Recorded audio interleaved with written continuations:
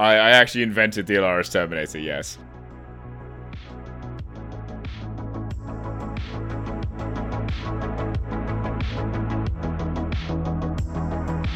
Miniature soldiers, big opinions. This is the Conclave Podcast.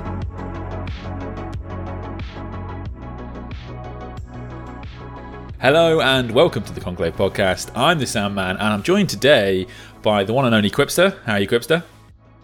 I'm good. How is everyone here? Yeah, I'm good. You look good. We're good. You always look good, but you're looking particularly suave today. I like it. Oh, I've shaped my beard and had a haircut, that's why. Ah, okay. Makes me feel like I really need to go trim my look up too. See, I actually have a funny story on that. Viewers, you won't be able to see this. I currently have practically no hair. So like a lot of people, I kind of let my hair kind of grow, don't go to the barber so much over lockdown. And then we went out, a bunch of us, on Friday, and people just like, wow, your hair is really long, Ed. It's really long. So then I kind of went home and shaved my head. Then I went to Quipster's like the next day because we had a hobby project, and then Quipster was like, but you've actually missed part of your head. So originally I'd done like quite a short haircut, and then I went home and I picked up the razor just to neaten up, but I realized I hadn't put on the clip. So I went on with just nothing, just bald. So now I'm completely bald because I had to even it out. So that was yeah, you did like a 1 all over, yeah, and now it's a 0. Yeah. That's I've done that exact same thing about 2 or 3 times. My girlfriend's away for the weekend, so when she comes back, it's going to be an interesting surprise. But yeah, so that other voice you can hear today is Matt, aka Dr. Rhino. How are you today? I'm great, buddy. I'm great. Thanks for having me on. Thank you so much for being here. So, I guess let's start with introductions then. So you're quite big into Twitch nowadays. How did you get into Twitch? Your channel has quite a unique basis, I think. Do you call it a channel on Twitch, actually? Is it still called a channel? I don't know the terminology. Yeah, they are called channels. Okay. My start with Twitch, I mean, like a lot of people, I watched Twitch for video games primarily for a long period of time. I can't remember what my username was, but I wanted something shorter because it was really long, and I wanted to try to combine a profession with an animal in something that was clever. So I ended up with Dr. Rhino, and I just stuck with it for a long time, but I had never had any intentions on streaming until I had started painting minis a year ago in August of 2020 is when I started painting. We're almost 2 years into painting now. And oh my god, that was 2 years ago. Yeah, it wasn't it? Jesus Christ. It's 2020 is the longest year of our lives.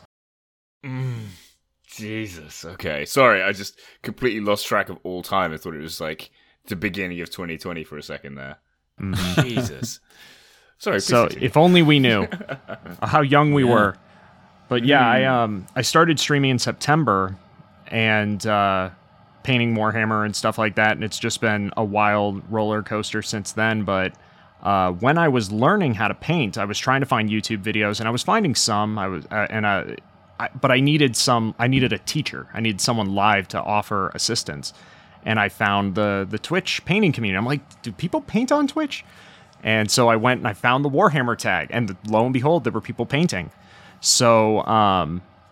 Of course, they were all super helpful, offering a lot of tips. I met a lot of great people that way. Some of them encouraged me to stream, and that's kind of just how things ended up here. I couldn't have imagined it, but here I am. How large is the Twitch kind of Warhammer community, do you think, compared to like YouTube, would you say? I mean, it depends. The Warhammer section of Twitch is pretty niche. But we do have some heavy hitters that pull in, close to 100 on average people watching at any given time during special events. Those numbers can get much higher. But the largest audience I ever had wasn't even doing anything related to hobbying, because I got to be on the front page of Twitch when we did a. I had to it's not like they came to me and said, Dr. Rhino, we need you. You are everything we need. No, I begged them, please, put me on the front page, because I was doing a live encounter with rhinos at the Cincinnati Zoo, and streaming the whole thing. We were interviewing the director of the zoo and asking them and the zookeepers questions. It was an amazing experience, and I think I apparently topped out at around 1,200 people watching, and that's the biggest audience I've ever had. But there are that was more than anything. I didn't even care about the numbers. I got to touch a rhino on the face, and that was amazing. Interesting. And it's like, imagine like really, really, really well-worn leather. Like it's clearly tough, but surprisingly soft. You have actually raised a fair amount of money for charity yourself, haven't you, for protecting rhinos? Yeah, I early in my streaming career, big air quotes there. I wanted to do something for charity, and not to say that raising money for children's cancer or the American Heart Association, things like these are very important. But I felt animal welfare was highly underrepresented, and especially endangered animals. And I was like, what endangered animal can I help? And then I kind of looked at my username. I'm like, it's worth a shot. So I ended up finding the International Rhino Foundation. I reached out to them and said, hey, I'm a small Twitch streamer, but I would really like to raise money for you. Like, do we partner? What do I do? And they're like, oh, you actually contacted us at the perfect time because we're looking for somebody on Twitch to work with. I'm like, oh, sweet. So I got to use their images. I was talking with them. They were actually the ones who facilitated the contacts between myself and the Cincinnati Zoo, which led to me actually being able to go there and so cool. film. So they've been instrumental. But since I started streaming, the folks on Twitch have generously supported us to the point where we have raised over $15,000 for the International Rhino Foundation in a year and 8 months of streaming. That's amazing. So that's so cool. That's all them. Fantastic. All I did was pester them. Dude, congratulations for a start. That is outstanding. What an amazing thing to be part of. That's fantastic. And yeah, I think leads us on to a good segue to what we're going to talk about today. So we wanted to talk about Dr. Rhino. I think we're going to cover hobby progress in a sec, but then we wanted to talk quite a bit about kind of some of the wholesome parts of the hobby. There are things that are really lovely, and one of the things that this community has done incredibly well in recent years is raise money for charity, and there are a whole bunch of people who have done awesome stuff. And so we thought we might just take an episode and shed light on a few of our favourite causes. But of course, hobby progress. So, Quibster, what have you been working on? What lens have you painted since the last podcast? Okay. I'm trying to think back to like what I painted last time. But I'm looking over at the desk next to me, and I've got a couple of things. Basically, before Christmas, I think the last model I painted in 2021 was Sergeant Joven. Which is the special edition sergeant that's like got one leg up on that dead orc by his foot. Gorgeous. And I was just like, well, I could use... such a fantastic model. And I was just like, well, I could use this as, a captain. I put a cape on him or something. And I was just like, well, there's not enough ornamentation on the model itself for me to justify it being a captain. Because like captains usually have like ornate shoulders and they've got a thing on the greaves or like, stuff like that. They've got ropes on them too. That's a whole big thing. Tassels. He doesn't have enough tassels to be a captain. And so I was just like, right, okay, I'll make him a sergeant. And so I made him a sergeant. And I realized my whole goal with my Imperial Fist is to have two of everything. And I only have one squad of intercessors. So it works out perfectly. He's the squad sergeant for the second squad of intercessors. And then I was just like, well, I don't want to have him just like lying around. And I happen to have 3 spare intercessors. 2 are painted, but needed some touch-ups, and 1 was completely bare. And I was like, right, okay, why don't I just buy 7 more intercessors, and then I have a full squad with the sergeant? 6 more. And I was like, okay, so I just did that. And next to me, I've got 3 completed intercessors, including Sergeant Joven, and I bought a whole bunch of stuff from eBay. And I don't like buying full models from eBay because it might be cheaper, but then you still have to strip them and clean them up, and you can I prefer to sub-assemble anyway, so I just buy sprues, just like full sprues. So I bought like a sprue of 5 intercessors and an easy build one. I totally agree. I've many times saved like £3 on like a box to buy it like painted, and then had to spend ages stripping it, and you don't get the bits, and there'll be bits that are damaged. I've had so many purchases off eBay that I've just gone, why did I do this? Yeah. Like, it was just not worth it. Yeah, exactly.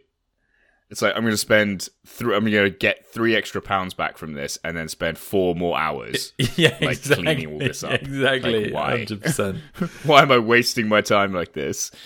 I feel personally attacked from that, because I just got a box off eBay of 22 pure strain gene stealers. I'm just like, oh yeah, that's exactly, because they're all really gunky with paint, and it's almost not even worth it at this point. But yeah, Biostrip 20 is a miracle worker, but still. So yeah, I've got these instances next to me, and then also on top of that, I've got a model that you gave me, Sandman. Huzzah! We actually need to talk about this later, but I've kind of always looked at the Custodes and Cults models and just gone, those just look really cool.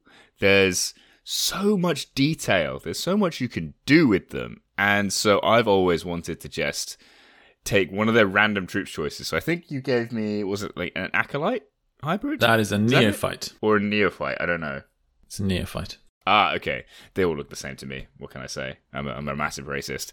But yeah, so I've got this Neophyte hybrid person. And yeah, he's sub-assembled, he's undercoated, he's ready to go.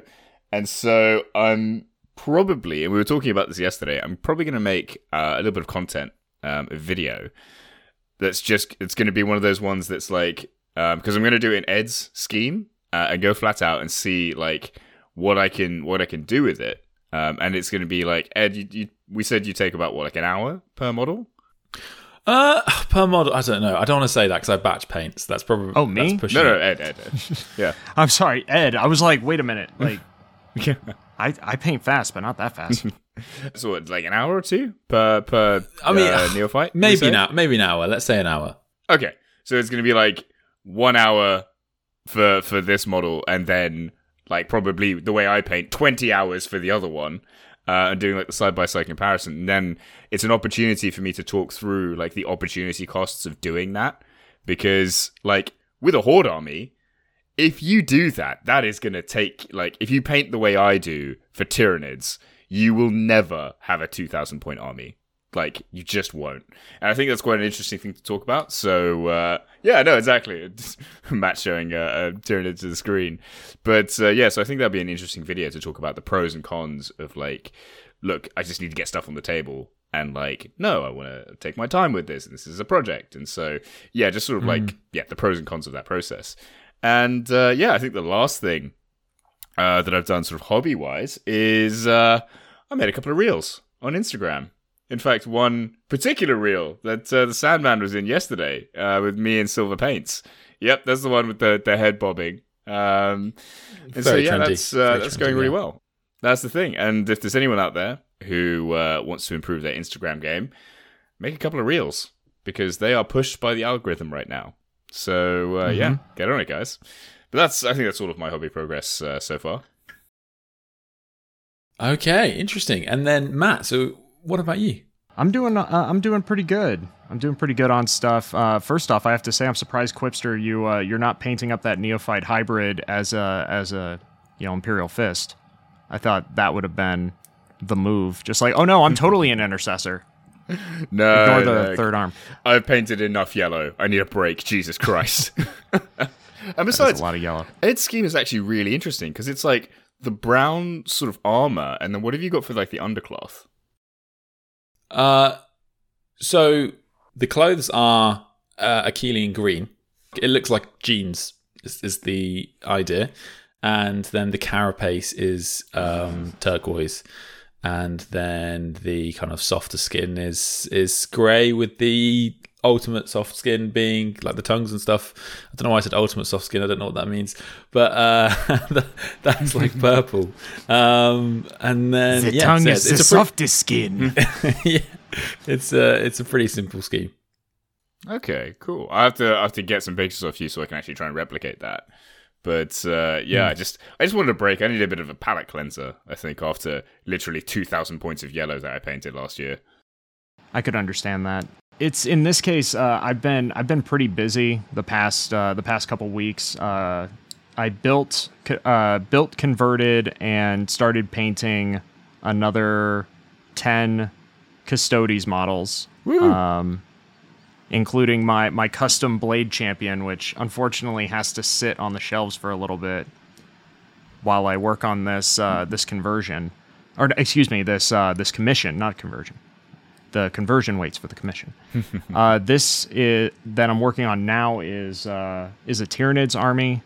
I've done 30 Hormagaunts in the past 2.5 days. We're gonna knock out another 20 by the end of the day. Wait, hang on. What? You're gonna paint 20 models in a day?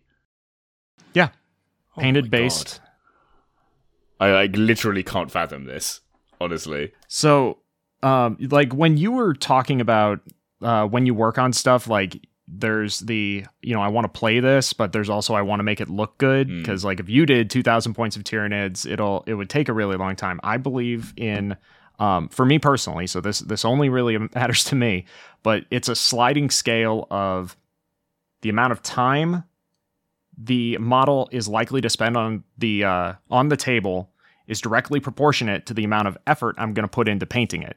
Now, that doesn't mean I'm just slopping colors on the basic stuff. It just means I'm putting more effort and time into the bigger models, and I also rely on as many tricks and tools that I can to make the models look as good as possible, as quick as possible. I live for time hacks.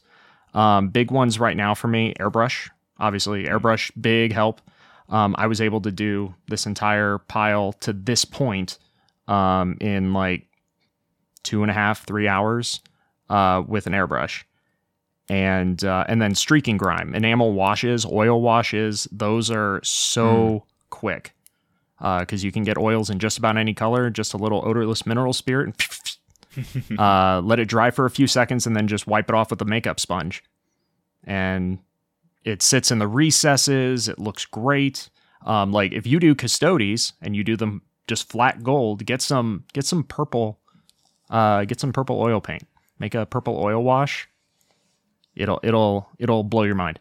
But yeah, hobby progress has been pretty fast. And if it's part of hobby progress, I started the Twice Dead King audiobook because I heard it was very, very good. Ooh, so I don't know of this. It's another Necron book.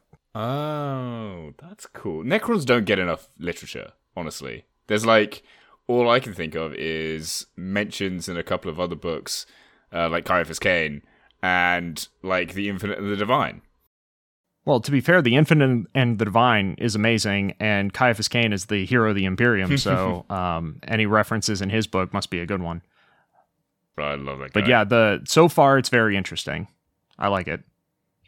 Interesting. They've already alluded to like flayed ones, and there's a lot of lore about the Necron tier that has already been introduced in the first couple chapters. Oh, interesting. That I'm very excited about.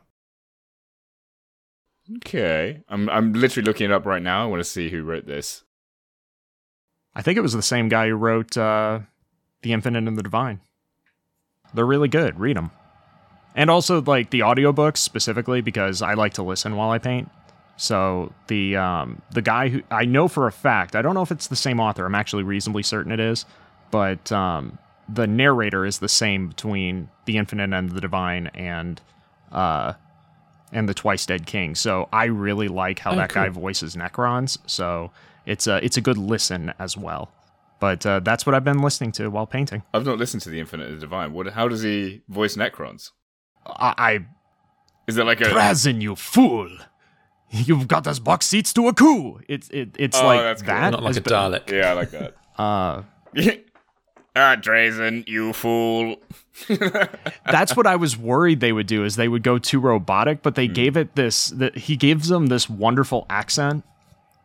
Well, and I find it very, very interesting. They've got like the Egyptian like influence. You kind of expect them to have that because it's a weird toss-up actually, and we talked about this before, when it comes to like voice acting and the audiobooks, because it's like you want a diversity of accents because that's just what people are like, and it's like interesting for the plot and the story, and it gives a bit more depth to characters. But then also, like, is it okay for like a white actor to put on a Jamaican accent to be like Vulcan? Like, is that okay? Like, I genuinely don't know. Like, because I like the representation, but and he's an actor.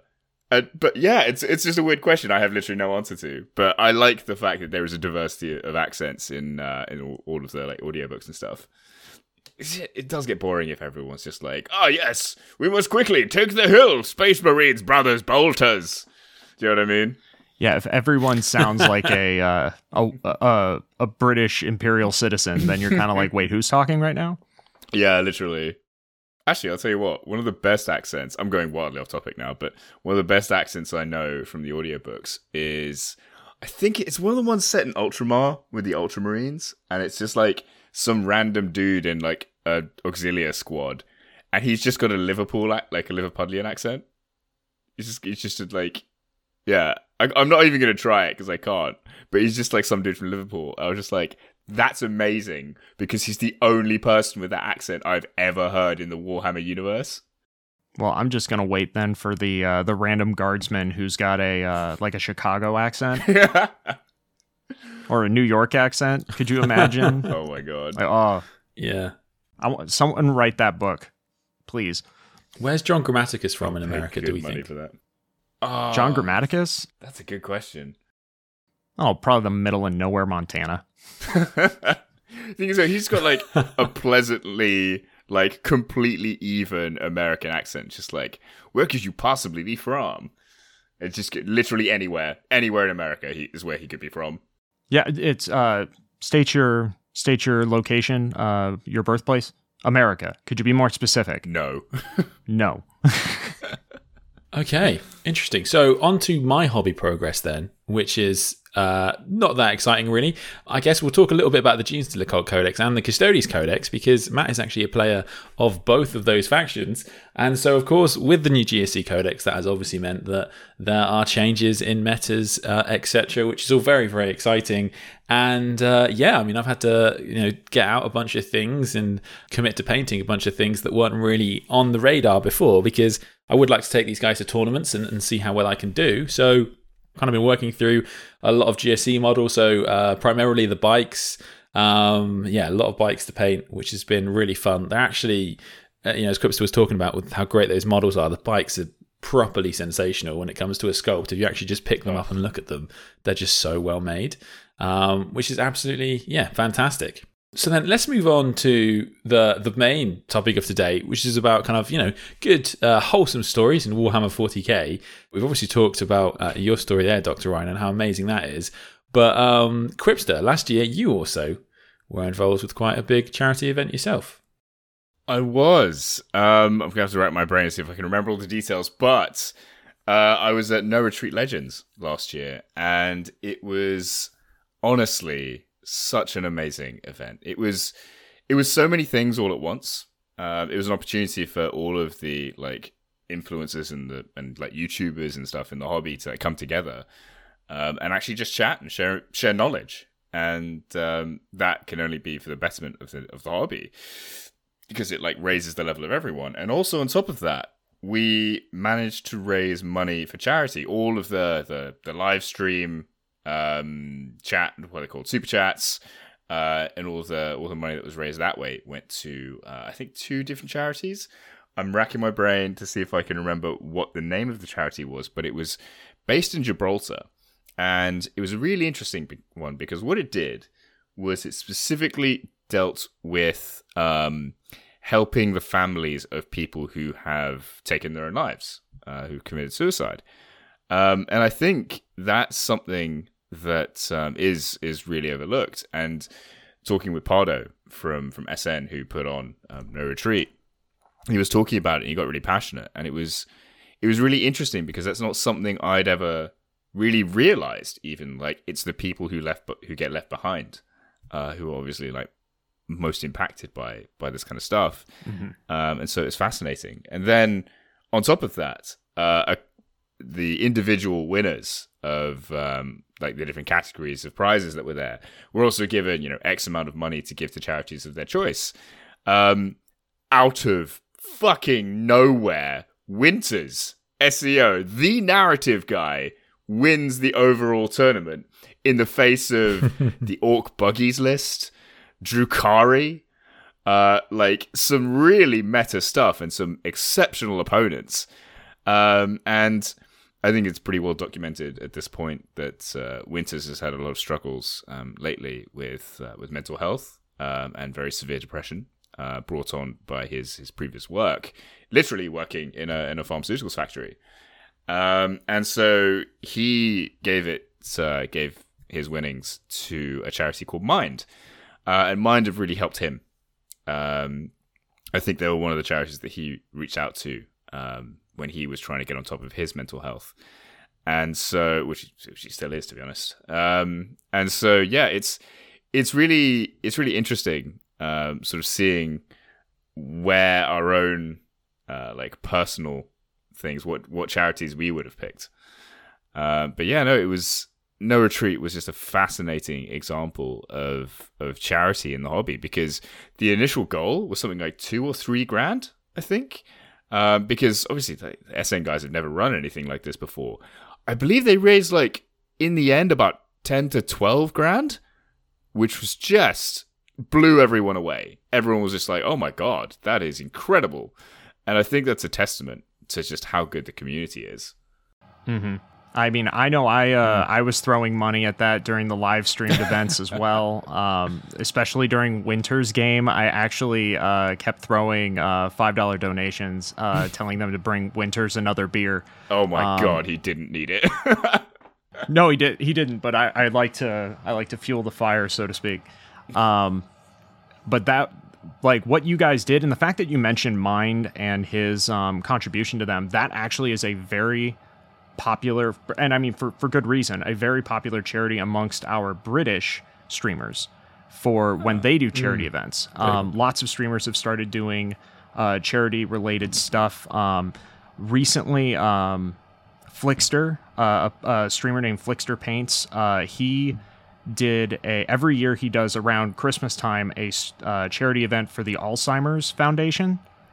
And because that's got a personal connection for him. He did a giveaway of an advent calendar of minis that have all been painted by various people, including himself. And I actually painted one of those minis, so that was really cool to be able to contribute to that. And that's one of the other things I love about this. Not only events like No Retreat Legends, which, mark my words, Quipster, not this year. I don't think I can do it this year, but next year. I'm going to be like, SN guys, please, for the love of God, let me come to No Retreat Legends, please. I will beg, I will grovel to come and meet all of you amazing people in person. I mean, if they let me in, they'll let anyone in, honestly. I don't know. I don't know. I mean, let's be real. Like, if they're between you and Silva and Katie, and they'll invite Silver and Katie over me, 100%, and they're right to. Oh, actually, no. That's. I want to see next year. I definitely want to see Katie, Silva, Maxine. I want to see all of them at the No Retreat Legends as well. That'll be really cool. But anyway, tangent. It was really cool to see a lot of people doing charity related events, and a lot of them actually were supporting Mind.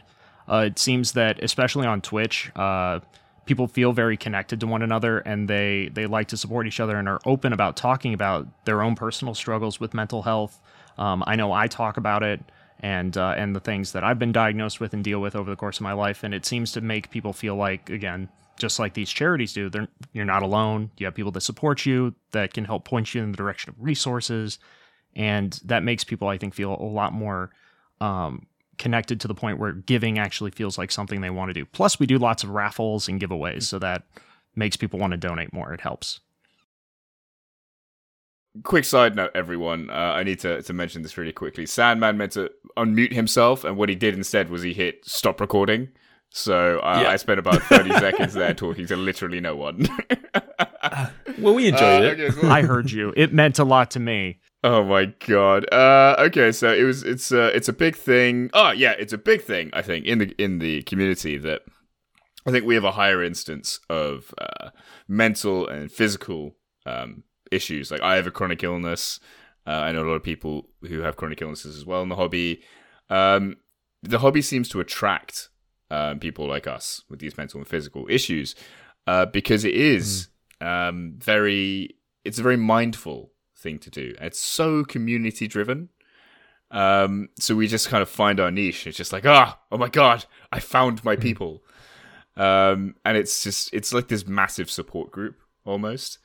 And I think totally that's why I think some people can be, yeah, exactly. And I think this is why sometimes people can feel very protective of the hobby because it does feel like a big support group.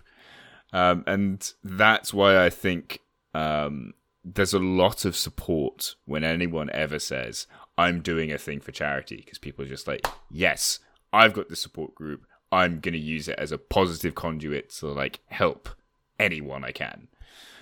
So yeah, it's just that's the thing I love about the community. It's funny how you phrased that.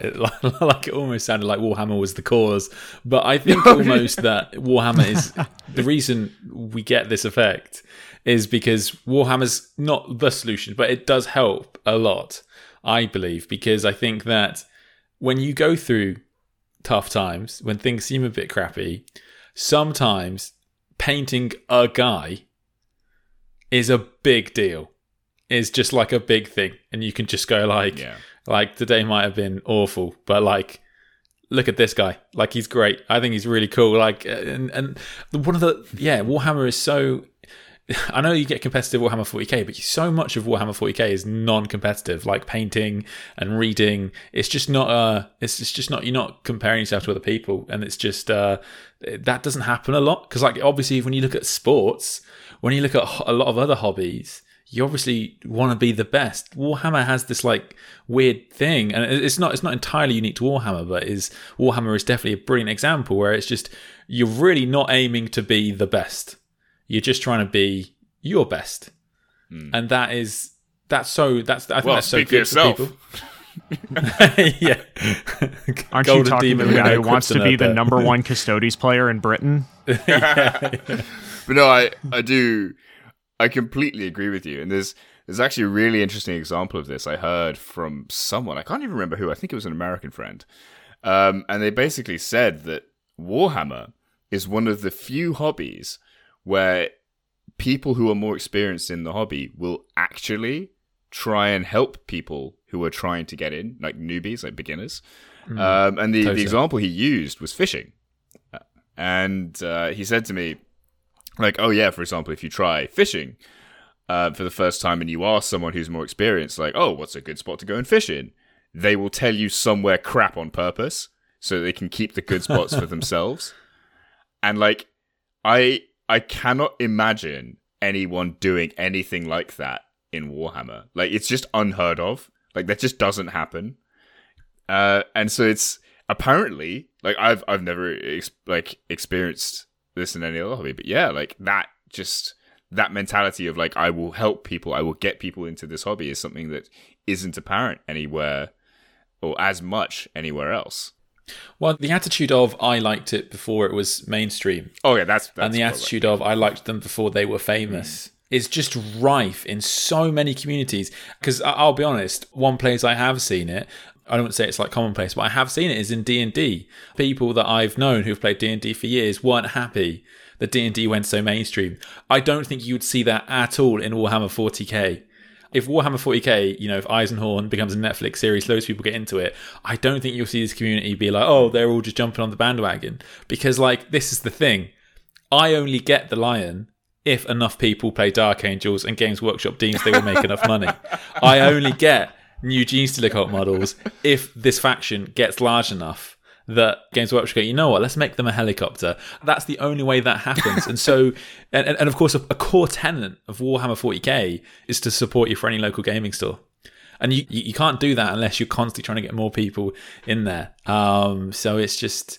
Yeah, I find it really interesting because I totally agree with you. Because this is the thing, I don't like to say, by virtue of playing Warhammer, you become a nice person. But what I mean is, like, because of how the community grew, because of how the hobby works, it encourages good behavior, weirdly. And I find that really interesting.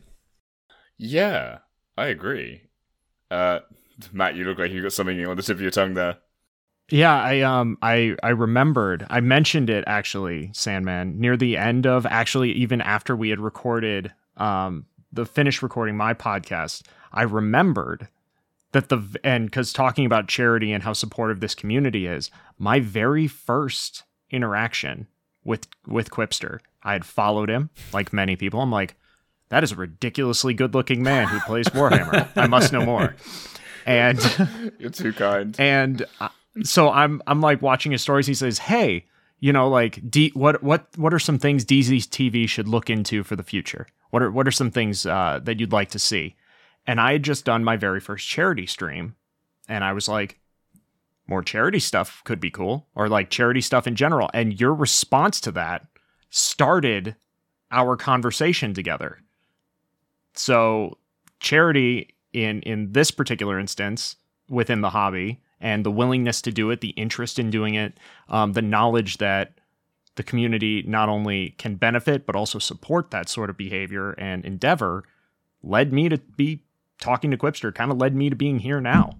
So thank you for taking me on as your charity case. Not at all. I mean, this is the thing, and this is something that really frustrates me, especially about Instagram. Like, I really love interacting with people in this community because there are lots of like absolutely wonderful people.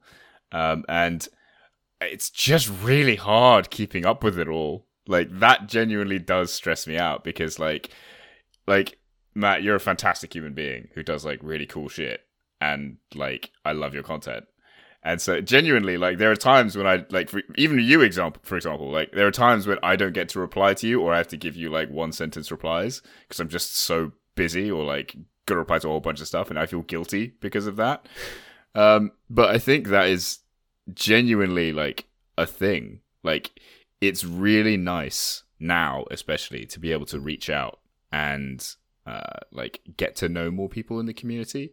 And that's something that we've never been able to do properly before, like actually just contact other people in the way that we can now. Like, because like as kids, we never had that. We were isolated. We were all little islands of hobby out there. And I think now as adults, we're just like, as a community, kind of going a bit crazy because like, if you look at other Instagram-based communities, Warhammer is so active. It's actually crazy and amazing to see. But yeah, God, hard to keep up with. Jesus. I don't know where I was going with that point, or what the original point of what I was trying to say was. But yeah, hobby Instagram is great. Everyone should do that. Yeah, it's amazing. If you are even a remotely supportive and inclusive person, you will find a group of people just like come make jokey memes with us. The Warhammer memes alone are just expanding at an explosive level. And I message this to you and Sandman and people all the time, especially Katie. She has been on a tear making some of the funniest memes. I can't drink liquid and look at my Instagram feed anymore for fear of spitting it again. Because I've legit done spit takes recently, especially with the squeaky like booping things. Oh yeah, I love that. One that she did. And liquid came out of my face because of that. So I have to be careful now. But yeah, it's an awesome place full of awesome people. Y'all are cool. All of you out there listening right now. Okay, so I think just to list a few other of the big charities in Warhammer 40k that we've seen kind of in recent years. So yeah, we spoke a bit there about Charity Hammer, and this is a really kind of popular stream that takes place. And there's kind of a bunch of things that are very similar to this. A lot of people would like to get involved with them. You get a lot of content creators who will kind of keep the hobby stream going for long periods of time. And this is really, really cool. And you get 24 hours a day, people are hobbying, which is something that's really cool because obviously Warhammer 40,000 is global now. So no matter what the time of the day is, there'll be somebody out there who's hobbying and you can jump on the stream. So we've got the Nova Open Charitable Foundation. This is a big one over in the States. So Nova there's a huge tournament in the States. And so, this is the charity, I think, that goes alongside with it. And they've done huge amounts of money raised for charity, which is really cool. I mean, a foundation is I don't know when a charity becomes a foundation, but that sounds like it's done a lot of work to me. Yeah, they're really cool because in addition to tournament money, they have the side of things where they also have some of the best painters in the country, in the world, donate fully painted armies. Oof. Like you donate and you're entered to win like an army that if you were to like commission somebody, you'd shell out $2,000-$4,000 for these armies. Recently, like Mini Wargaming Dave was involved with like a huge Chaos Army. Midwinter Minis donated all the Blackstone Fortress models painted up. Like it was it's incredible what people will just be like, is charity. Take. Yeah. Dozens and dozens of hours of work that could have been making them money. You know could what? have been taking commissions. I think nope, some of that, I genuinely think some of that as well is just like an excuse to do some more hobby. Like I've done that before. Like, yeah, I want to do like a hobby thing. Yes, I can do a hobby thing and a good thing at the same time. I'm winning some more bonus points here. So yeah, I think it's a little bit of column B, a little bit of column A, but I think that is just a funny thing. We're looking for any excuse to do like a nice thing. Yeah, I mean it's amazing. And I guess the last one that I wanted to mention, because it's a bit local for me in Quipster, is of course the London Wargaming Guild. We've mentioned Mind multiple times already in this podcast, and they are, as you say, Matt, very much kind of the go-to charity, I feel, for a lot of British Warhammer players. And yeah, like thousands and thousands of pounds have been raised in every tournament that they do. It's a load more money, which is really good. I actually won.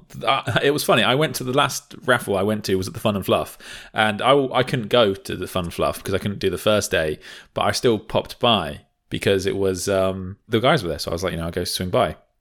And I basically just rocked up, and then I was like, oh yeah, I'll buy a ticket. I never win them, but I'll buy a ticket, and I won. So I basically just rocked up, won an orc plane, and left. I was like, why can't all events be like this? Oh, fuck you, man. Yeah, that was good. I didn't win anything. Yeah.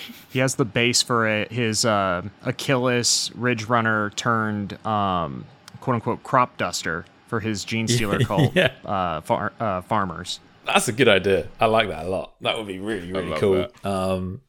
Yeah. I have to have a think about something like that. That'd be interesting. So any more good causes to mention before we move on to some, I was going to say bad causes, but they're just Gene Stealer cults and Custodes. Nothing I can think of. Well, I guess both would consider the other not that great of a good cause. But no, as far like I feel terrible because I'm sure there's somebody, especially in the streaming community, that does something really cool, and I'm doing the classic like your mind blanks, like tell me a joke, and you're like, what is a joke? What is humor? It's kind of that. What is humor? Who am I? Who are you? It's I think I've got everything covered, but of course once the podcast ends, I'm gonna be like, yep, that was it. The thing is as well, the community is so burgeoning. I just think that these things are just going to grow and grow and grow. And I'm sure there are lots and lots of people who make content, etc., who are going to want to either get involved with or start up their own things. And so I just think there's going to be more and more of these things. And yeah, it's pretty great. Let's move on then. So do we want to start with Gene Stealer cults or Custodes? Matt, you can make the decision as the unbiased one of the three of us. But I have the Gene Stealer cult codex in my hand, so I guess that made the decision for us. Okay, so Matt prefers Gene Stealer cults over Custodes. It's official. So Matt is actually a player of both of the factions. So we thought he would be a pretty good guest to have on for this. So, I guess, Matt, let's start with you then, mate. So how do you feel about this book? Have you had time to properly go through it? Has it all sunk in? Do you feel like you kind of have got a grasp of how it works at this point? I think that I know enough to be able to play a first game and realize that I'm doing a lot of it wrong. But I think that overall, I am very, very happy with how this book seems to work. I think that not only do the regular creeds look interesting, the fact that you can make your own with this really cool point buy system, I think that's really cool. A lot of the stratagems seem like things I would actually use. It's not like there's like 3 that I will use and the rest that are garbage. And luckily, the army I had started building, for the most part, is an army that I think would actually be kind of viable. So I'm really excited. Interesting. Yeah, I think I appreciate I'm biased here. However, I do play multiple armies, and I've never said this before, but I think this is the best book Games Workshop have ever made for a codex. I think this is like of any edition ever. Like I genuinely think this book is that good. So it is quite a small range, but the first thing I would say about this book, if you're not familiar with Custodes and Cults, is that the balance in this book is, if you haven't had a look at Custodes and Cults, it will probably shock you just how balanced the cults are. Like that, this is like if all of the Space Marine factions were equally good. The idea of that happening is unthinkable. It never happens to Warhammer 40,000, and yet they've done this book, and that's genuinely kind of what they've achieved. Now, of course, there'll probably be like a slight best, and things will, competitively, people will probably tilt towards whatever, but like at the same time, there is no like bad cult, there is no bad unit. If you have a random assortment of units, of Custodes and Cult units, you've got a pretty decent army. That's how good this book is. And, maybe don't take 12 characters, but outside of that, it's I think it's amazing. I think this is such a good book. I'm so happy with this. It's unbelievable. But do you like it? You've said a lot, but do you? No, obviously, like you're excited about it. Though I did think of one thing though, that as a new player, I even made a note. Here that at least for me, according to these secondaries, here's the note I wrote for sabotage critical location. What? Double underline. That's the note I took. It's a lot going on. And I think, at least for me being a very, very newbie player, like you very generously say that I play both armies. I own both armies. I've spent basically my entire time as a 40K fan and player. I've played maybe 20 games ever total, period. None of which with my Gene Stealers yet, because the army's not done. It's almost done, but it's not done.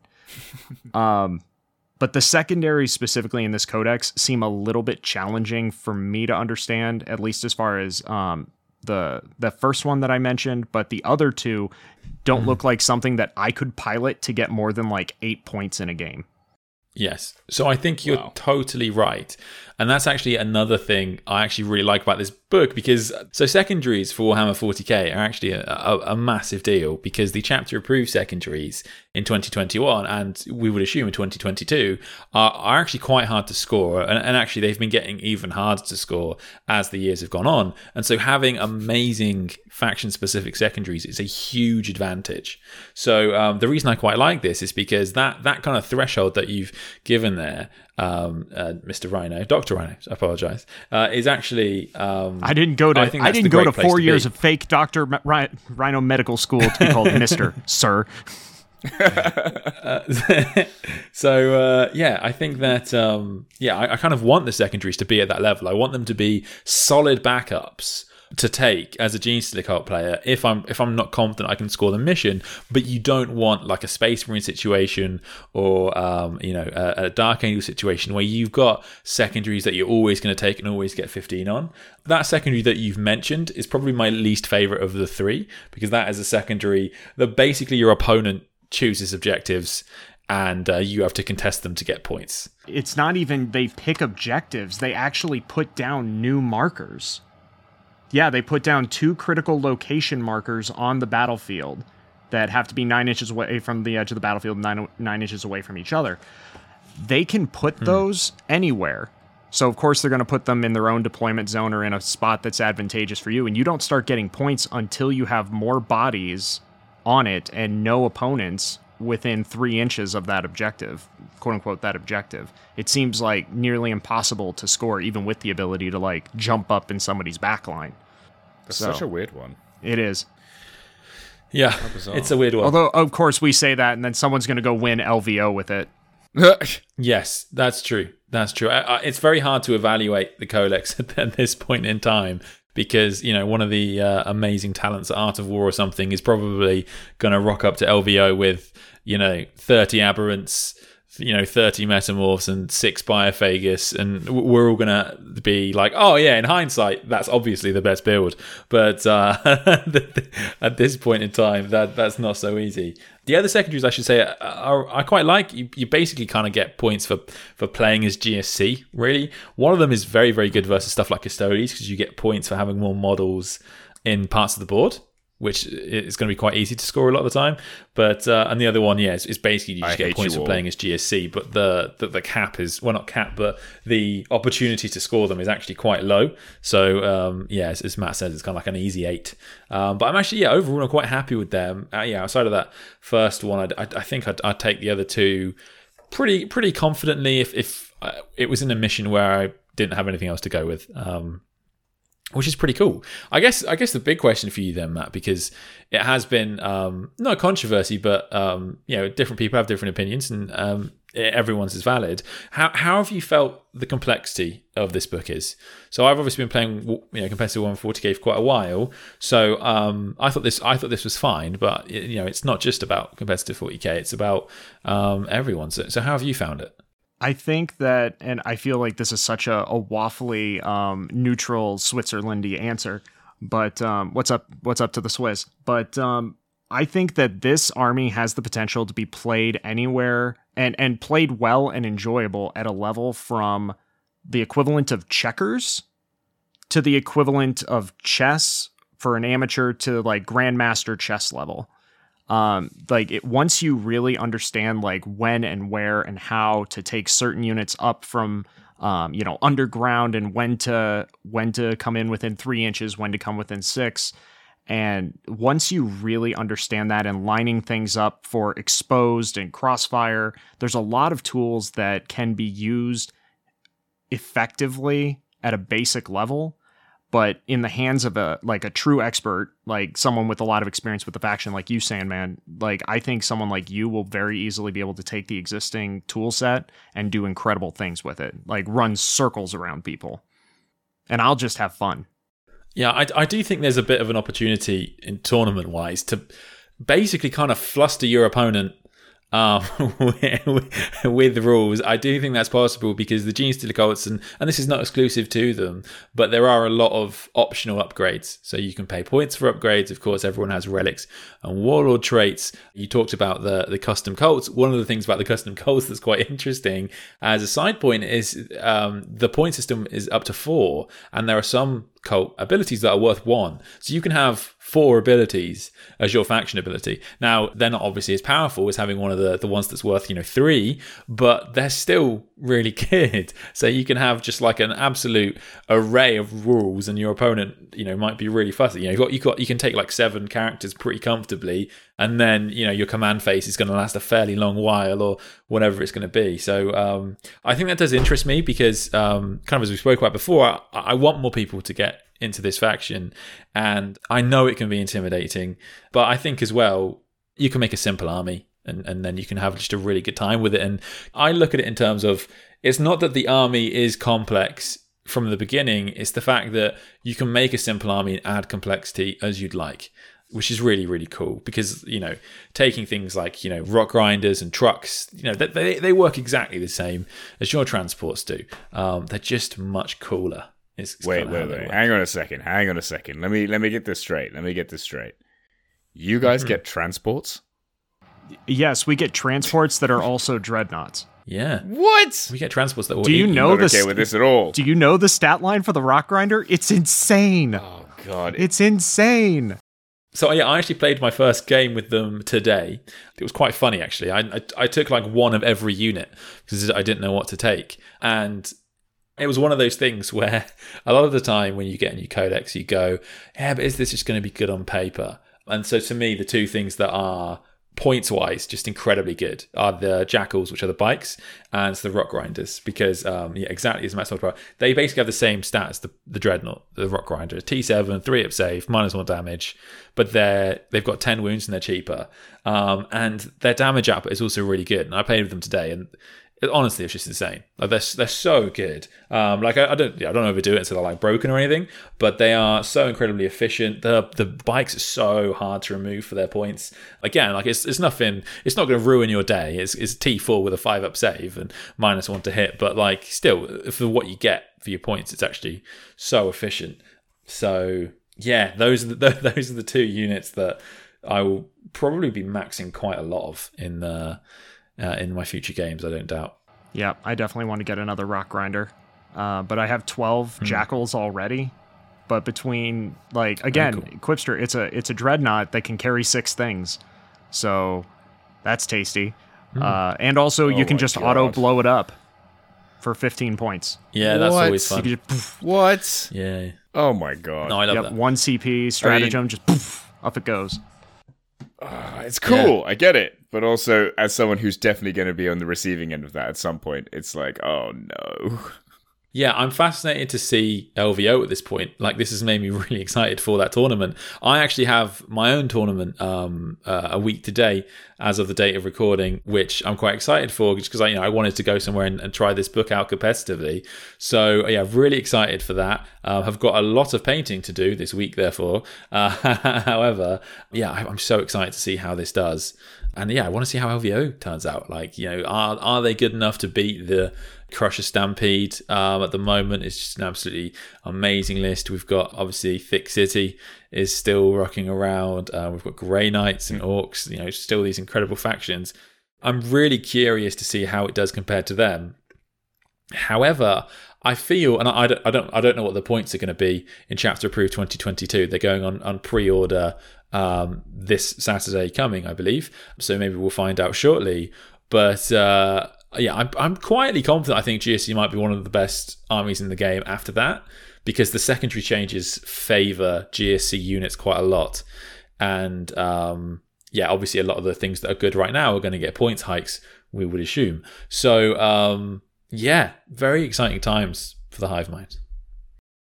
So one thing I'm really intrigued by is we talk about GSC being, or Custodes and Cults being, one of the best armies in the game. And from everything I've seen, I agree. The toolbox is crazy. The units are also good. The characters have abilities that you want to use. There's nothing wasteful in the codex. There's no fat to trim. But basically every bat rep I've seen so far with GSC, they've lost against Custodes. And is that just a bad matchup? So I think the Custodes have got far more legs than I think people thought they had done. I guess we can move on to Custodes in a sec. I guess, yeah, as we finish this up, because it's a pretty good segue, actually. Because, yeah, exactly as Scripture says, of course, everyone has been trialing these two factions. And I think that GSC can do really well into Custodes. However, I think Custodes were quite... It's very, very early days, but it seems that the opinion on Custodes is turning around quite quickly. People were quite down on a lot of the changes that Custodes got in their book, and now they actually, in hindsight, people go, actually, no, this is really good. And actually, I don't really need that thing if I've got this thing. And so it's fine. But GSC... I don't know about that matchup. There's definitely some parts of Custodes are amazing. So Shadow Keepers is incredible versus GSC because so much has 2 attacks. So it's like when Custodes play Death Guard. If your army is 2 damage and you play against an army that's -1 damage, you're halving your output in that game. As GSC, so many things have 2 attacks. When you play against Custodes, Shadow Keepers, -1 attack. Yeah, you've got half your output there. So that's absolutely massive. But yeah, no, I definitely think that there's another factor, though, which is that GSC are a very expensive army and an army that is quite... There's a lot to paint when it comes to GSC.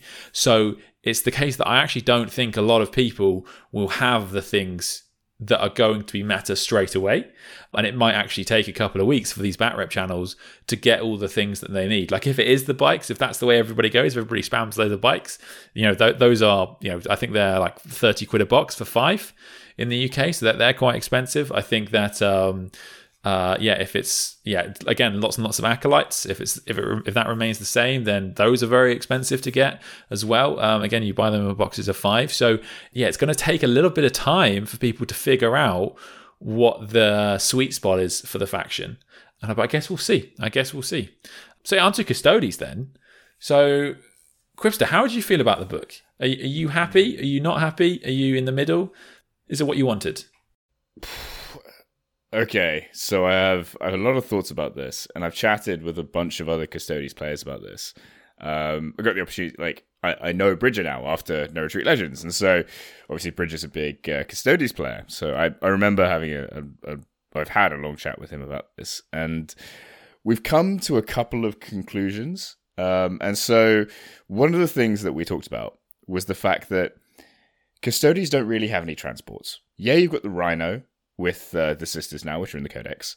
And you've also got the Forge World transport, which is horribly overcosted, so you're never going to be able to use it. But you don't have a delivery mechanism for the Custodes. You don't have a way of getting them there to combat, because combat is where they shine. The Orion. And so what that means is you either need to give them a bonus to movement, a bonus to their defense, or a bonus to their attack. You need to give them a bonus to movement so that they can actually get to combat, and then they're fine. You need to give them a bonus to their defense so they can walk up the board and actually get into combat, and there'll be enough of them left that they can do something. Or you need to make them hit so hard that it doesn't matter if they take losses, they'll be able to get there with just a normal movement speed anyway, and actually do some damage with whatever's left. So there are 3 ways that you can take it. And from looking at the book from a bird's eye perspective, without having played it, it did seem to, people who had just read the Codex, that they didn't have any of those. The 3-up invuln is gone. So the defensive buffs are gone. They have a movement speed of 6, and that's it. So there's no speed there. And the attacks, well, they've basically all got the same attacks as before. I think Trajan's got an extra 1. Some of the other HQs have extra 1s, but otherwise it's basically the same. And, okay, you're on damage 2 now. So it's not that much of an upgrade when it comes to the stopping power. So it's looking from those 3 perspectives. You look at the Codex, you just think, oh my god, what can we do here? What I think... I need to actually, sit down and be able to play a couple of games. And I've actually got one planned with Reza next week. What is going to be really interesting is seeing where all of the synergies are in the book. Because previously, and, Sandman, we've talked about this before, Custodes with the War of the Spider strats in 8th and 9th edition, 9th edition, meant that basically there was a strat for every situation. Oh, you've got rerolls, I'm going to turn them off. Oh, you've got a big thing, I'm going to transhuman. Oh, you've got this, I'm going to do that. For literally every single situation. And the first few times I played it, I was like, this is amazing. And then I started realizing, actually, it's kind of a bit boring. And, Sandman, we talked about this at the time. Custodes are just have a trick for literally every situation. And that's not actually that great a gameplay mechanic.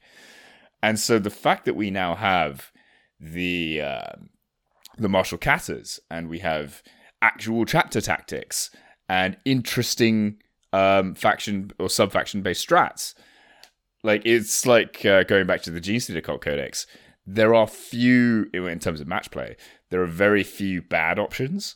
There's no single shield company or shield host that is bad. They all have amazing things that they can do.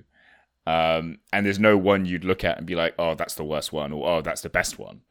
I know that the Titans guys were taking a lot of Solar Watch, because they were very big on, I want to get the movement, I want to be able to move around the board and, do my shenanigans. And I think that's a really great tactic. But then there's other shenanigans you can pull off with Dreadhost. And I think we're just seeing the tip of the iceberg when it comes to the synergies and how everything in the book operates together, because I think that it is all very well balanced, and I think it all does work together really, really well. And so I do think some things are still a little bit underpowered, and I realize as well I've been talking for like quite a long time now, but I do think the one weakness of the book is I think everything just needs +1 attack, and it's fine. And I don't think you need to change anything else. Maybe not on the HQ units. I mean, Trajan probably needs an extra attack. But if you compare, for example, a Custodian Guardian with Sword and Shield against a comparable unit, which is arguably the Space Marine Blade Guard, the Blade Guard's got more attacks and hits just about the same.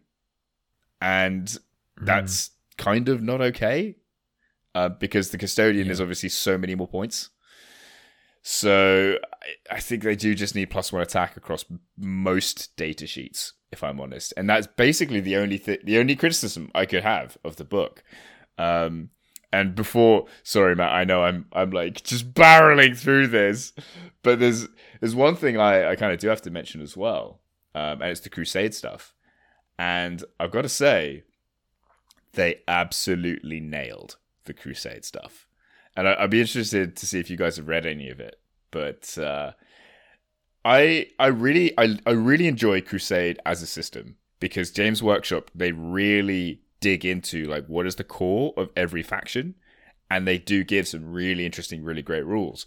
Where I think the weakness of Crusade is at the moment is that it only works properly if you've got a codex. So I think near the end of the edition, we're going to see a lot more Crusade gameplay out there. But yeah, with the Crusade stuff, they've really touched on like what it means to be a Custodian. And it's very individualistic. It's very like almost like Way of the Samurai. Like, I am going to perfect this thing that I am doing. And I really like how they've like exemplified that in the Crusade stuff. I'm going to shut up now because I've been talking for like a really long time. So I think you raised a lot of interesting points on the Custodes Codex. My personal take is that they missed a trick with the Custodes weapons. A lot of people are saying axes should have been 3 damage. I'm going to go one step further. I'm going to say we're in a position where Custodes could have a 1, 2, and a 3 damage weapon. Spears, strength +1, -1 AP. The number of attacks you do is double the number of attacks for 1 damage. So you have 4 attacks, you get a sweep for 8 that only do 1 damage at -1 AP. Great for clearing hordes.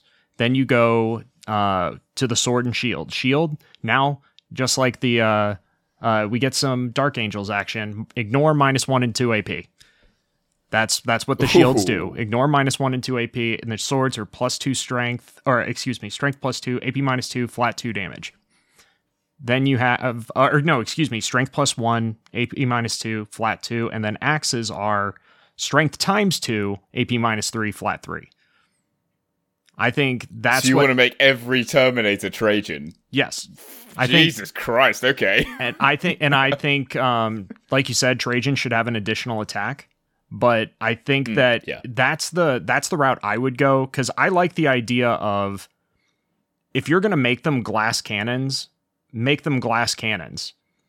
And at the same time, give them the tools to deal with, like, if you're like, okay, there's a lot of gene stealers and Tyranids in the meta right now with lots of like piles of Termagants and Hormagants. Bringing spears will give me the ability to sweep for even if you take the AP away.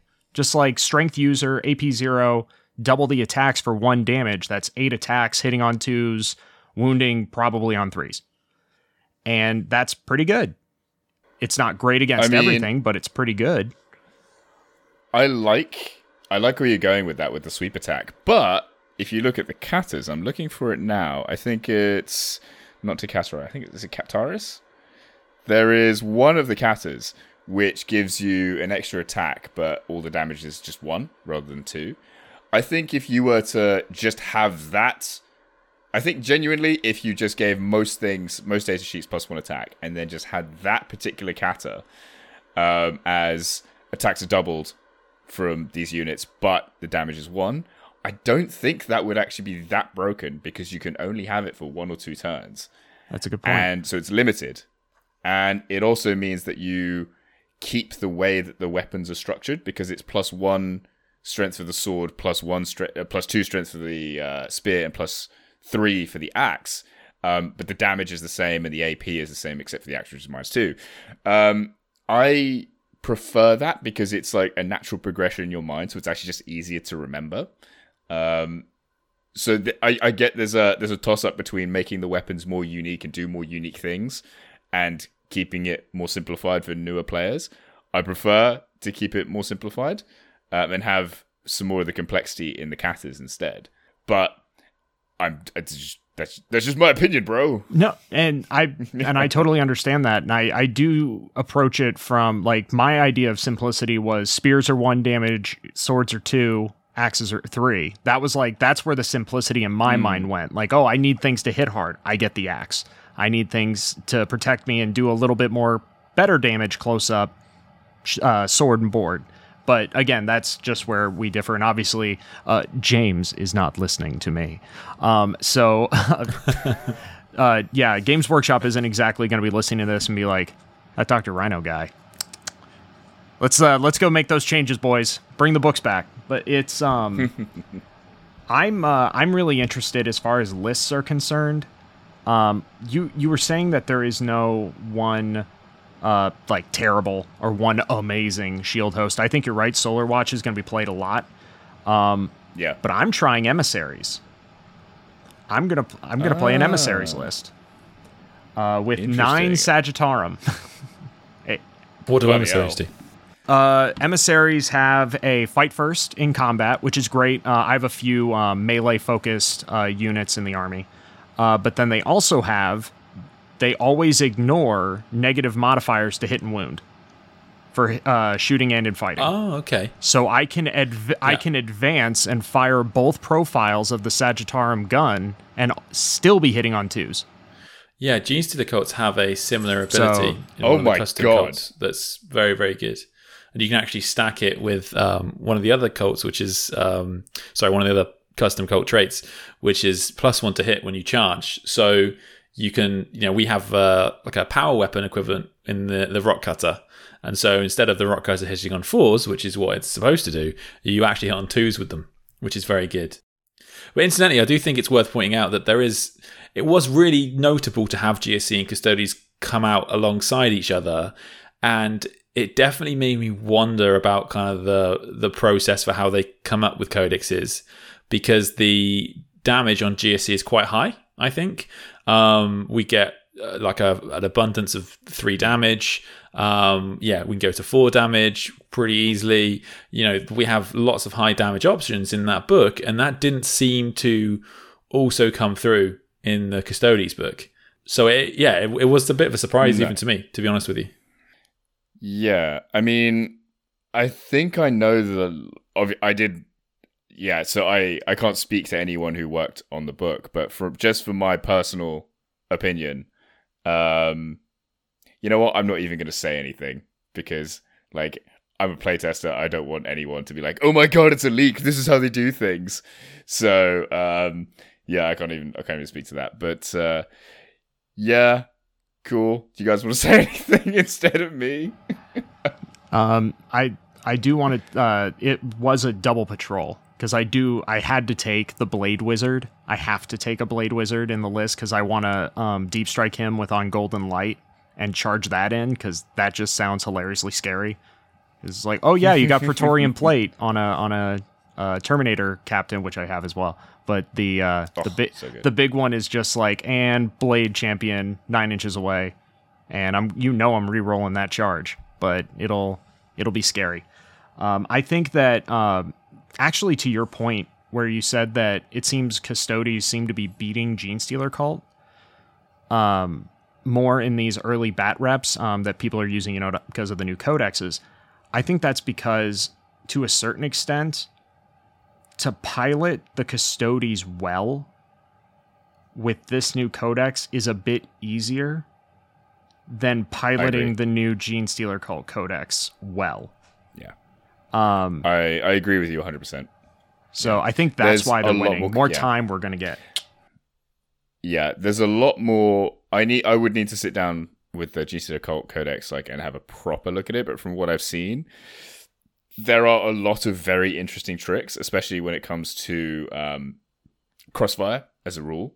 I don't know if you guys saw this. Ed, I know you did. Winters, when he did his review of the Genestealer Cult book, it's just a video. yeah, quotation marks. It's just a 6-minute video of him reading out the crossfire rule and going, I am not reviewing this. Yeah, I kind of think they misnamed them a little bit because, I think crossfire should be called something like tracer fire. I don't know whether it's a hangover from maybe one of the earlier editions when Genestealer Cults were a thing. I think someone mentioned that might actually be what it is. But I think the names, it would help a lot if they were named really appropriately. So crossfire is tracer fire. That's what that ability is. The ability is if I shoot you with something and I land a bunch of 1 damage shots or 1 high damage shot, that therefore acts as tracer fire for the other crossfire units in my army to target that unit. So that makes a lot of sense in practice for Genestealer Cults. And then exposed is basically just, it should be called something like pincer maneuver, because that is what the ability is. That is how it's, that is what it does. It is, if you have one unit one side, one unit the other side, and you can see through the unit, then you get +1 to wound, which is awesome. And if you get both those things and you're close, that is awesome. You actually ignore cover as well, which is really, really powerful. And it has basically changed Genestealer Cults to a ballistic 3 army. And that's why I mentioned that custom cult. It's one of the more popular choices, I think, at the moment. My favorite is probably Pauper Princes right now, but it's very popular, that custom cult, because you're hitting on 2s a lot of the time in combat and 3s a lot of the time and 3s when you're shooting. So it's an incredibly big buff to get. And we did get points increases, but I think we got out pretty fairly in most cases. So it's an absolutely very powerful book. I can get that it can be confusing, and it's one of the few mechanics Games Workshop have added to the game that have slowed down the game. So there are huge amounts of the Genestealer Cults that were simplified from 8th edition, in my opinion, in a good way. Things that they took out because they were like, you know what, this, it was adding something to the game, but it just was taking too much time to do. So let's kind of get rid of that and hopefully the game will be quicker.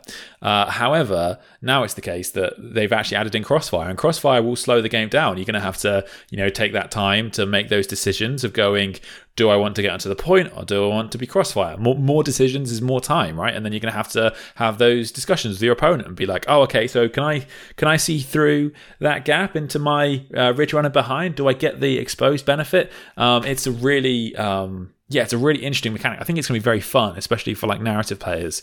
But for tournaments, I think that's another big deal where we might see some interesting results with GSC, is because I think you have to be a pretty quick player to play with GSC. So I guess we'll see. Yeah, I mean, the other thing I kind of really do want to mention with Custodes as well is obviously we've got this new character. Holy shit. This guy is everything I've ever wanted in a... Yep, Match is showing us his converted Blade Champion up to the camera. But oh my god. He's literally everything I've ever wanted from a Custodes character. He's quick, he has advance, he has bonuses to his movement, he's got 6-inch heroic intervention, he's got profiles to deal with literally any threat on the board. He's an absolute monster in combat. I've seen people who have said, I'm going to take 3, in an army. It's insane, but it's totally doable. And honestly, that model is a murder machine. I definitely want 2, because it's got 2 different poses, at least. I'm tempted to convert a 3rd. But I'm so intrigued to see people take 2 on the board and just see what happens. Because it's an infantry model, it means infantry keyword still has OBSEC. It's just the bikers that lost it. So there's still play there. And you could have him stand on an objective and be like, right, doesn't matter what comes at me, let's do this. So yeah, I'm very intrigued to see some gameplay with a few of those on the board.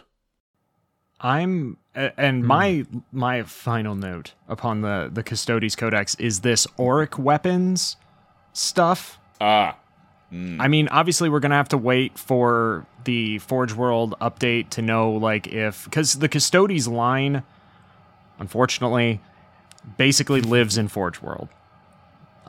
So there's a lot of questions, like with the loss of it's not only is it expensive, but there's kind of that Forge World curse where like the Forge World stuff often tends to have slightly better profiles. Now, granted, there has been a huge glow up with their abilities, their strength, their toughness, just seeming to work better to my eyes with like the Alaris Terminators. Being able to take those as single units is pretty spicy, but I think that with the Forge World stuff, especially like Venatari, with the loss of superior fire patterns, which was the main reason to take the buckler and pistol Venatari. I mean, that's what I built mine as. If their pistols are not considered auric weapons, those are going to get shelved probably forever, at least as far as like competitive play goes. I saw in a few Discords, people are talking about ripping the arms off of their Venatari and replacing them with the spear arms. Oh my god, that's brutal. And I'm like, I mean, it's a pretty visceral description of it, but those are their words. But I'm really interested to see what happens with auric weapons. Yeah, I agree. Yeah, we'll see. I do actually. I like the idea that auric weapons are a thing. And it. I'm not gonna lie, that double shoot strat was so good. I remember having long chats with the Sandman about this. The way that you could stack it with a big blob of Alaris Terminators was horrendous. For those of you who don't know, one thing I was really kind of known for, especially in 8th and 9th edition, was taking a blob of 9 Alaris Terminators. I'm just going to put it out there. I think I made that a thing before most other people did. Simply because I only have 9 Alaris Terminators. You invented the Alaris Terminator. I actually invented the Alaris Terminator, yes. But it's the 9 Alaris Terminator bomb is like hugely inefficient, and no one did it except me. Because it's not worth doing. But if you do take something like a big Alaris Terminator bomb, they had a strat to target characters, and you could double fire them. And so you just be like, okay, murder death, drop in anywhere and kill basically any character in the game that wasn't like obviously a Primarch or something, just because you could. And so it made them the best character snipers in the game for no reason. So it's kind of nice that interaction is gone in a way. But yeah, it's going to be really interesting seeing like people use those particular combos and to see what happens with and if there's any new auric weapons. Because like, can you imagine if, I don't know, the guns on the Telemon end up being auric weapons? Like, yeah, exactly. That is a world I want to live in, because I have 2 Telemon that are not in my current list because I honestly couldn't find a place for them. Like where the 8th edition codex, I had double Telemons, a Galatus and Achilles, the old Vexillus Praetor giving them -1 to hit, and the Trajan rerolls and a bubble, and I just deathballed up the middle of the board, and I'm like, you can't touch me. I'm just going to just mow you down now. I gotta say, I still think the double fist Telemon has a lot of play in it. I'd be intrigued to, with Eternal Penitent, of course. I'd be intrigued to see, that. Actually, no, if you do Eternal Penitent and Dreadhost, instead of, you get rerolls to charge and +1, I believe. I might be wrong about that, but I believe that is the case. So, Telemon Dread with double fist, +1 to charge, and you're rerolling the charge with an extra -1 is pretty tasty. Mm-hmm. I think that's got play. But I don't know. We'll see. I was a storm cannon guy with my Telemon, so I guess maybe that's where my head was at. I'm just like, no, big guns go burr. Go burst. I'm looking at the strats right now, and I've got to say, like, I'm putting on my narrative hat for a second here. There's one strat which I saw this and I skipped over it, and then I went back. I literally did like a double. Can I give you my favourite strat as well? We can compare. I think we might have the same, but you go first. Oh no! I mean from the Gene Stealer Cult book. Oh right, I see. Okay, so I'll do the Custodes one really quickly. Genuinely, my favorite strat so far is earning a name. I love that. Yeah, that Oh one's my so God. good. Oh, it's so amazing. So, for those of you who don't know what it is, basically, when one of your characters kills another character, you get, it says here, one trait of a shield host fighting style that it doesn't already have, and you have it till the end of the battle. And or you get one stance of a martial kata, and it just applies to you until the end of the battle. And that is, so powerful. You could just do it, like if you kill two characters with something, that whatever character you've just given two names to is just like unbelievably powerful. But the fact that you can do that in game, like the literal earning of a deed name, is just so cool from a narrative perspective. I love that. Mm-hmm. I give my hats off to whoever invented that, honestly. I was actually going to say that's probably my favorite Custodes one as well. Oh, yeah. Interesting. That neither of you said Tanglefoot Grenade, because I fucking hate that stratagem. So, my favorite GSC stratagems, I mean, it is really tough. The thing that causes me the most fun, which you mentioned earlier, Matt, is Rig to Blow, which is blowing up your vehicles as a Gene Stealer Cult player. It's just so fun, and it has such an impact on the game. But, oh God, we've got some. I'm going to struggle just to say one. So there's one that you can throw a grenade in combat, a demo charge. I'm not saying this is efficient. I'm saying it's pretty fucking cool for what is essentially a crazy lady on a bike. And then, you can still blow up psychers. Oh, I love that so much. In terms of actual quality, the Gene Stealer Cults, like we've just hit everything. We've got reroll hits, reroll wounds, fight last, stop Overwatch, stop heroic interventions. But my overwhelmingly favourite strat that is just, I think, just crazy good is 1 CP. This should cost like 4. I don't know, I might be pushing it, but it's genuinely that good because this just saves a unit in your army. That's how good this is. So for 1 CP, return to the shadows. Use the stratagem in your movement phase. When a Gene Stealer Cult's infantry unit from your army is selected to move or in the fight phase after a Gene Stealer Cult infantry unit from your army has resolved all of its attacks but before its melee consolidation move, which basically means you can use this stratagem after your unit has wiped an enemy unit. So you drop a unit in from Deep Strike, charge, make the charge, wipe the unit, and then you pay 1 CP, and you can then put that unit back into reserves. Now, Gene Stealer Cults, of course, have toughness 4, 5 up save on acolytes, and you would just lose the unit, But now it's 1 CP, and you get to use it next turn as well, and that is so powerful. I can't stress it. You can only come in 9 inches away, and I should say that's one thing about the Gene Stealer Cult book that is also awesome. In fact, I guess it's probably something to mention with the Custodes as well. I feel like these two books did answer a big hole that both of these factions had. So with Custodes, of course, it was mortal wounds and the psychic powers. They could be absolutely devastating as a Custodes player because you just lose so many points in one psychic phase. However, with the kind of proper introduction of Sisters of Silence, and you can even get the 4-up Feel No Pain versus mortal wounds, if you build that way, and that's actually how Art of War were designing their lists on their streams, going into Grey Knights or Thousand Suns is easy. Their output is so diminished against you. So that's awesome. But of course, Gene Stealer Cults couldn't really deep strike before. We had basically the same deep strike rules as everybody else.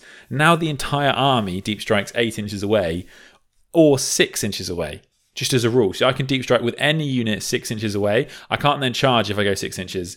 But that's so good. It's just so good. It means that our secondary game is so incredibly strong. Oh yeah, it's so amazing that so much of this book is so good. I'm fascinated to see kind of what the your top tier players across the world where they end up going with this. But right now everything just seems so good to me. Just so good. Yeah. I am really interested to see what someone who knows what they're doing can do with overloaded fuel cells on a unit of aberrants. What does it do? It gives anything that is an industrial weapon, which is a very long list of weapons that Gene Stealers have access to. Like for neophytes, it's their heavy weapons. like the mining lasers, the seismic cannons, and so on. But the Aberrant's hammers, I believe, now are they're considered an industrial weapon. So when you overload fuel cells, if it's a ranged weapon, you add 1 to the damage characteristic. If it's a if it's a melee attack, you add 1 to the strength characteristic of the attack. And if you roll ones to hit, it's a plasma gun. You take a mortal wound. So I think like just the idea of imagining them like punching like the fuel capacitor on their mining power hammers, and they start like glowing, and then they just start hitting things before they blow up, would be really tasty, because that takes them up to... That's hilarious. Strength 9 can be important. Especially with everything you were just talking cool. about being able to pop out, charge, smackaroos, and then dip away. Like being able to do that to a toughness 8 thing and be wounding on 3s, I think would be potentially pretty swingy. I think that stratagem has particular play with things like, in fact, just on the rock grinder, it's pretty good, especially if you've got the demo charges, because they are also an industrial weapon. So you've got, the seismic definitely seems to be the best weapon. So that would be 6 shots at damage 3. That's absolutely amazing. Or you can go 3 shots at damage 4. And then you've also got D6 shots, which you can spend a CP to get the full 6. So you get another 6 shots at damage 3. So 2 CP on the Goliath rock grinder, and you've got 12 shots at damage 3. Which is pretty cool. I didn't even think of that, because it is specifically, it's a model in the unit, not a weapon. Yeah, you've got the neophyte blobs as well, so I think that's a very popular option. So again, the seismic seems to have come out really well in this edition. So that's definitely how I would build stuff if you're if you're wondering how to do it. Because again, you can just go with the longer wave option, and with 4 seismic cannons and a 20-man blob, that is 24 shots at damage 2. Which is pretty good, and strength 4 -1. That'll kill most things, not everything, but most things. That's great. Yeah. Also, Gene Stealers are looking pretty hot. I know you were talking about Gene Stealers earlier, but I tried them today. There's one of the upgrades you can get. Basically, just guarantees them a first turn charge, and it's so many attacks. It's pretty amazing, really. There's so much to try. I think genuinely, I don't think I've played a proper 2,000 point game of 40k since No Retreat. And so having this book come out and have so many options and essentially be so good, it's really sort of energizing me to get back out and play with the Custodes. So yeah, no, I can't wait, honestly. This is the most excited I am to play in a while. Yeah, and I was going to say the same thing. Like, between these 2 codexes, I think, at least released in tandem, these are some of the best codexes of 9th edition. I know you said that Gene Stealer Cults is the best codex, like flat out. I'd be willing to hear that argument. I'd still disagree and say the Custodes one is better. See, Quipster, I was with you the whole time. But the big takeaway is that they're both really, really solid codexes that are not overpowered. They're not coming in and there's clearly a combo right from the get-go where they're like, why is that thing 30 points cheaper than it should be? Stuff like that. So I think that these are good codexes. We're going to see a lot of fun play. We're not going to necessarily see them rise to S tier, but I think they're both A tier armies in the right hands. And that makes me happy. I definitely agree. Yeah. They're balanced. They're not broken. Yeah, I think that's a very good point for us to finish up on there. So, Matt, where can anybody find you if they want to see you painting Custodes, Gene Stealer Cults, or many of the other fantastic things that you paint? You can find me both on Twitch and I am on YouTube, but that's just like where I keep the unedited raw footage of my my podcast called Office Hours. But I hang out on Twitch and Instagram at Dr. Rhino _. So all one word, DRRHINO _. God, spelling my own name's hard. But yeah, I stream Mondays and Fridays, 6 to 9 p.m. Central Standard Time. So that's nice and simple. Okay. Brilliant. And if you listen to this podcast, you undoubtedly follow Quips the Nerd on Instagram, so you know where to find him, and you know exactly where I'll be on YouTube. So thank you very much for listening to this podcast. We hope this is really useful. We are, there's kind of a lot to cover in this episode. So hope it was cool for you guys, and let us know what you think. If you've got any questions about the Custodes or GSC, please feel free to message any of us, because quite frankly, we love to talk about our factions. So thank you very much for watching this episode. Do make sure to visit Versatile Terrain for your amazing nameplates, and we'll see you in the next one. Bye. Bye. Bye. Bye. Bye. Nameplates from Versatile Terrain.